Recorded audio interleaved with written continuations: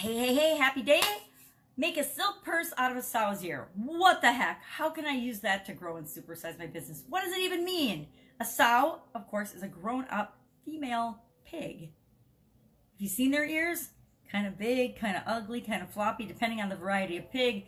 Some of them are downright ugly. How are you going to turn that into a silk purse or something?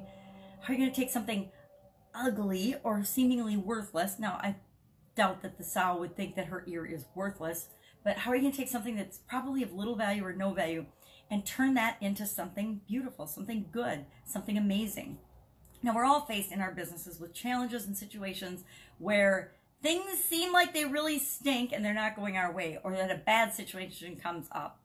And that's when we get to shine. That's when we get to show the world what we're made of.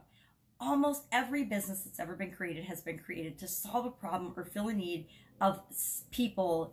And it's usually because they're having a problem. Something bad's going on in their life, and we create a solution and provide them that solution. That's why our businesses exist, right?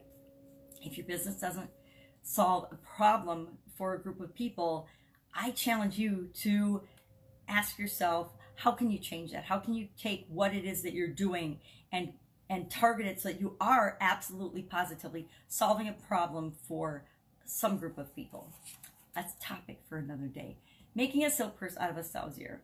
What does this remind me of? Now, in my corporate career, a lot of what I was involved in doing was being a change agent, changing bad situations to good situations, or making sure that I prevented bad situations from happening for the organization that I worked for.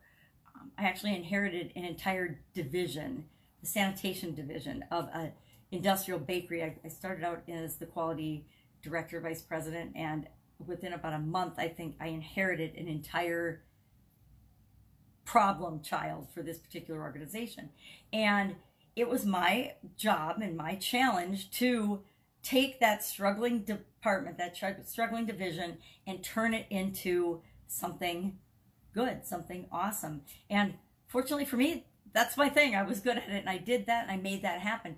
But it wasn't really easy because it had a lot of history with it. It had a lot of challenges and problems and a lot of beliefs about itself as a department and as a division that needed to change in order for it to not be seen as the ugly stepchild of the organization and an absolutely integral part and parcel in terms of that organization being successful or not. Because without the sanitation division, without the people that took care of making sure things were clean and sanitary and compliance in a food-related business, you got nothing, because all you need to do is make one person sick and you're out of business.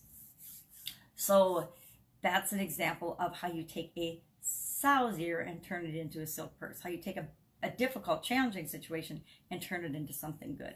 We're faced with that all the time. We do that all the time in our personal lives and in our businesses. And actually, many of our businesses only exist because that's what we do. We take difficult, challenging, ugly, bad situations and we turn them into good situations. We turn them into something good. We help people transition their lives or their business. We help them solve their problems. And that is always taking a sow's ear and turning it into a silk purse. So that's making a silk purse out of a sow's ear.